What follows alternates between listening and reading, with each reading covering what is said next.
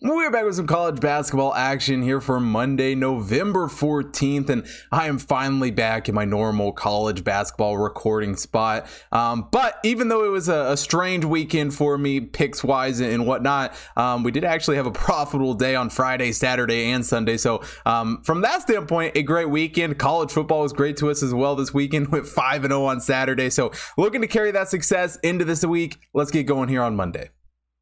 Now to start out Monday's show, I want to take a look at the Richmond-Charleston game. Richmond comes into this one as the 89th overall team in the Hot Tip Power Ranking. Charleston is the 145th overall team. And, it's a Richmond team that started the season off with wins over VMI and Northern Iowa. We were against Richmond in that VMI game, and ultimately they looked pretty good in that one. Defensively, it's a Richmond team that has been strong this season and has definitely showed out in that aspect of the ball. Their shot defense especially has been very, very impressive. But one concern that I still have for this Richmond team, as the season progresses here, perimeter shooting was an area I was concerned with going into the season, and they haven't been great against two weak opponents. Hitting only 27.3% from behind the arc. Not exactly, a stat line that you love against those two opponents, but for Charleston, opened the season off with a solid win over Chattanooga last week. And, when it comes to SoCon teams, Chattanooga is up there as one of the best. An impressive win from the Charleston team in that one, but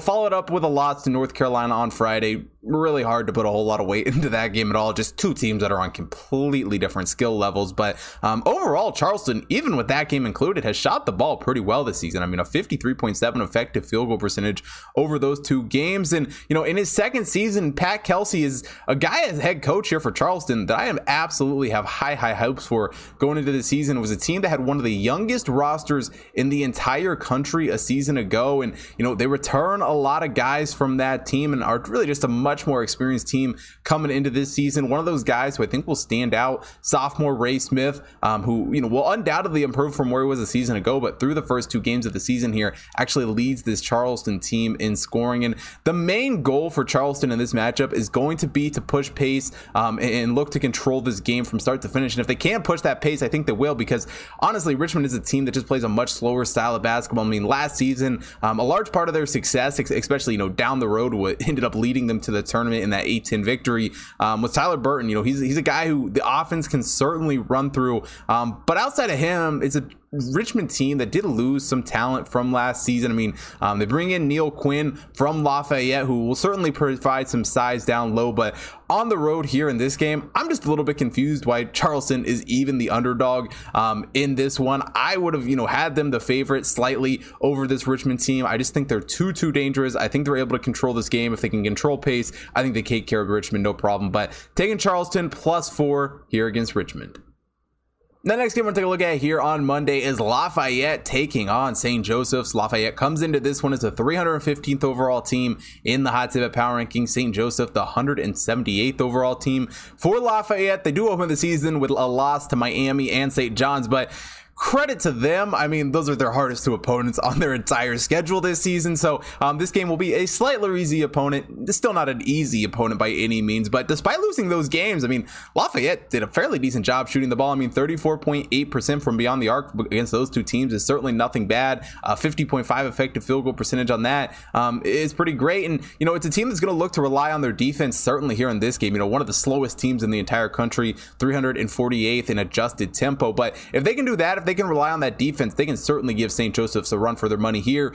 For St. Joseph's, open up their season with a loss to Houston. And yeah, Houston, is a top 5 team in the country. So again, not a bad loss by any means, but they did struggle a lot more than I would have expected necessarily in that game. They really shot the ball bad throughout that entire game, but especially from beyond the arc, only hitting 20.8%. But one area that they did do a decent job was offensively rebounding the ball. They were pretty strong, pulling down 34.1% off the offensive glass. But my main concern for St. Joseph's coming into the year, and it really remains after that Houston game, is where is the production going to come from? Losing their top 2 scorers from a season ago, it's not going to be an easy fix or a quick fix by any means. And don't get me wrong, it's a St. Joseph's team that certainly has a deeper roster than they did a season ago. But I think the top end of that, reproducing the guys they had last season, is going to be a challenge. I think it's going to take a time for them to find success. And it really feels like a team that's closer to that bottom of the A10 where they finished finished last year than they are removed from it, especially going up against Lafayette here, under first-year head coach Mike Jordan. I have a lot of faith in this team. They returned a ton of talent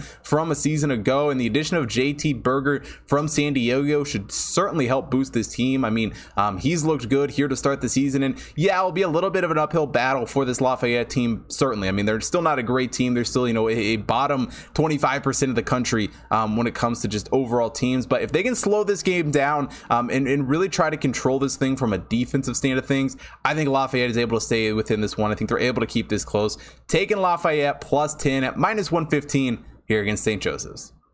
Now, quickly, before we get into the back half of Monday's show, if you haven't already checked out hottipbets.com, make sure you head over there so you can get computer model picks every single day. We got college basketball, college football, NFL, NBA, NHL, UFC, and of course, horse racing picks being posted up on the website every day for free. Also, follow the Hot Tip Bets main account at Hot Tip Bets on Facebook, Instagram, Twitter, so you don't miss out on anything that's going on over there. Follow my personal accounts at Hot Tip Bets Chris on Instagram, TikTok, Twitter, so you don't miss out on any of the content that I am posting, as well as follow me on BetStamp, where you can get early access to all my picks and get a notification every single time I place a bet, which for college basketball is hugely important just based on how much these lines can move. So make sure you are following on BetStamp here for college basketball season. And last but not least, if you're watching here on YouTube, hit that like button, subscribe to the channel, hit the bell notification so you don't miss out on any college basketball uploads, and drop a comment down below. Let me know who you guys are betting on here for Monday, and let's get into these last two games. DePaul heads up to Minnesota here on Monday. DePaul comes into this one as the 102nd overall team in the Hot Tip Bet Power Ranking. Minnesota is the 138th overall team. And for Minnesota, start the season off with a couple of good wins. They hang on to beat Western Michigan, and I bet Minnesota in that game. It was not a good bet. They only win that game by 1 point, but ultimately they get the win over St. Francis as well. And, overall, despite some spotty performances, especially in that first game, Minnesota has not been a bad team. They've looked decent on both sides of the ball. And one area they've actually played very, very well this season is really shooting the ball from three. I mean, 39.4% from beyond the arc this season, certainly better than what they were doing last year. And, it's really a Minnesota team that I think has improved in pretty much every area of their game, from the pretty much bad team that we saw a season ago. For DePaul, start the season off with a couple of wins themselves, get a win over Loyola Maryland and Western Illinois. And, they looked decent in those games. They shot the ball pretty well from three as well, hitting 37% from beyond the arc. And, Tony Subfield is a guy who had a decent start to last season. I mean, he had this DePaul team going in the right direction. I mean, more than we had seen in recent years for sure. But like every DePaul team, they fell apart in Big East play, really couldn't put it together. And the loss of Javion Freeman Liberty, from this team is a huge one for DePaul. Trying to replace him is certainly not an easy task. And let's be honest, it's a DePaul team that has really just been rebuilding for the better part of 2 decades. And I find it very hard to believe that this is the season that DePaul finally has it put together. I think they're really going to struggle on the road here in this game, especially against this Minnesota team that, like I said, is just so much better than they were a season ago. They got a very, very deep roster and definitely some talented guys. They improve on the size issues that they had a season ago. Jamison Battle is a guy who returns from last season as their leading scorer. I think he'll have another great year. They bring in Dawson Garcia from North Carolina, who will certainly be a boost to this offense. And if he can live up to what he was touted coming out of high school,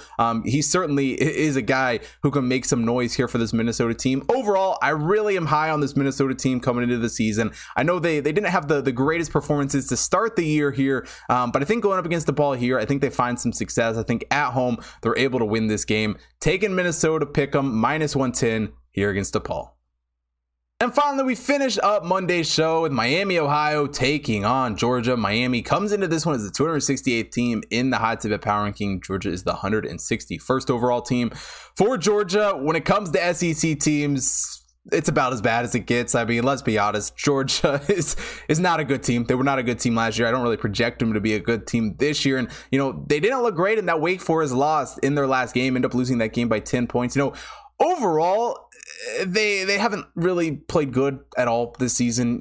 They've struggled from perimeter, only hitting 29.7% from beyond the arc. And there's just not much to say about this Georgia team. Let's be honest. They don't look any better than they looked last season. For Miami, Ohio, they are still looking for their first D1 win. They lost to Evansville by 4 in their opening game, played a D2 school, or a non-D1 school at least, in their next game. So still looking for that win. But, overall, I liked what I saw out of that team in that game. I wish they could have ended up, getting the win for sure. But, first-year head coach Travis Steele really is looking to get this team rocking. He brings in some guys who I certainly think can make some noise. One of them is Julian Lewis, a transfer from William and Mary, who, through 2 games is the leading scorer for this Miami, Ohio team with 17 points. And, overall, it's a Miami, Ohio roster that certainly has a lot of talent, definitely has a lot of potential this season. And I really think it's a team that can make some noise going into MAC play this season. On the road here against Georgia, I don't know that they have any problem keeping this one within the number. I mean,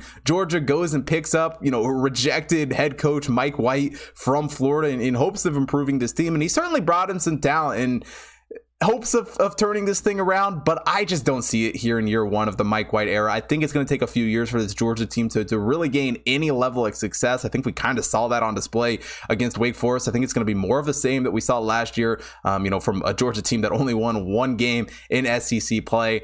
I just don't see them improving that much. I think Miami, Ohio is able to keep it close on the road here. I'm taking them plus 13.5 here against Georgia.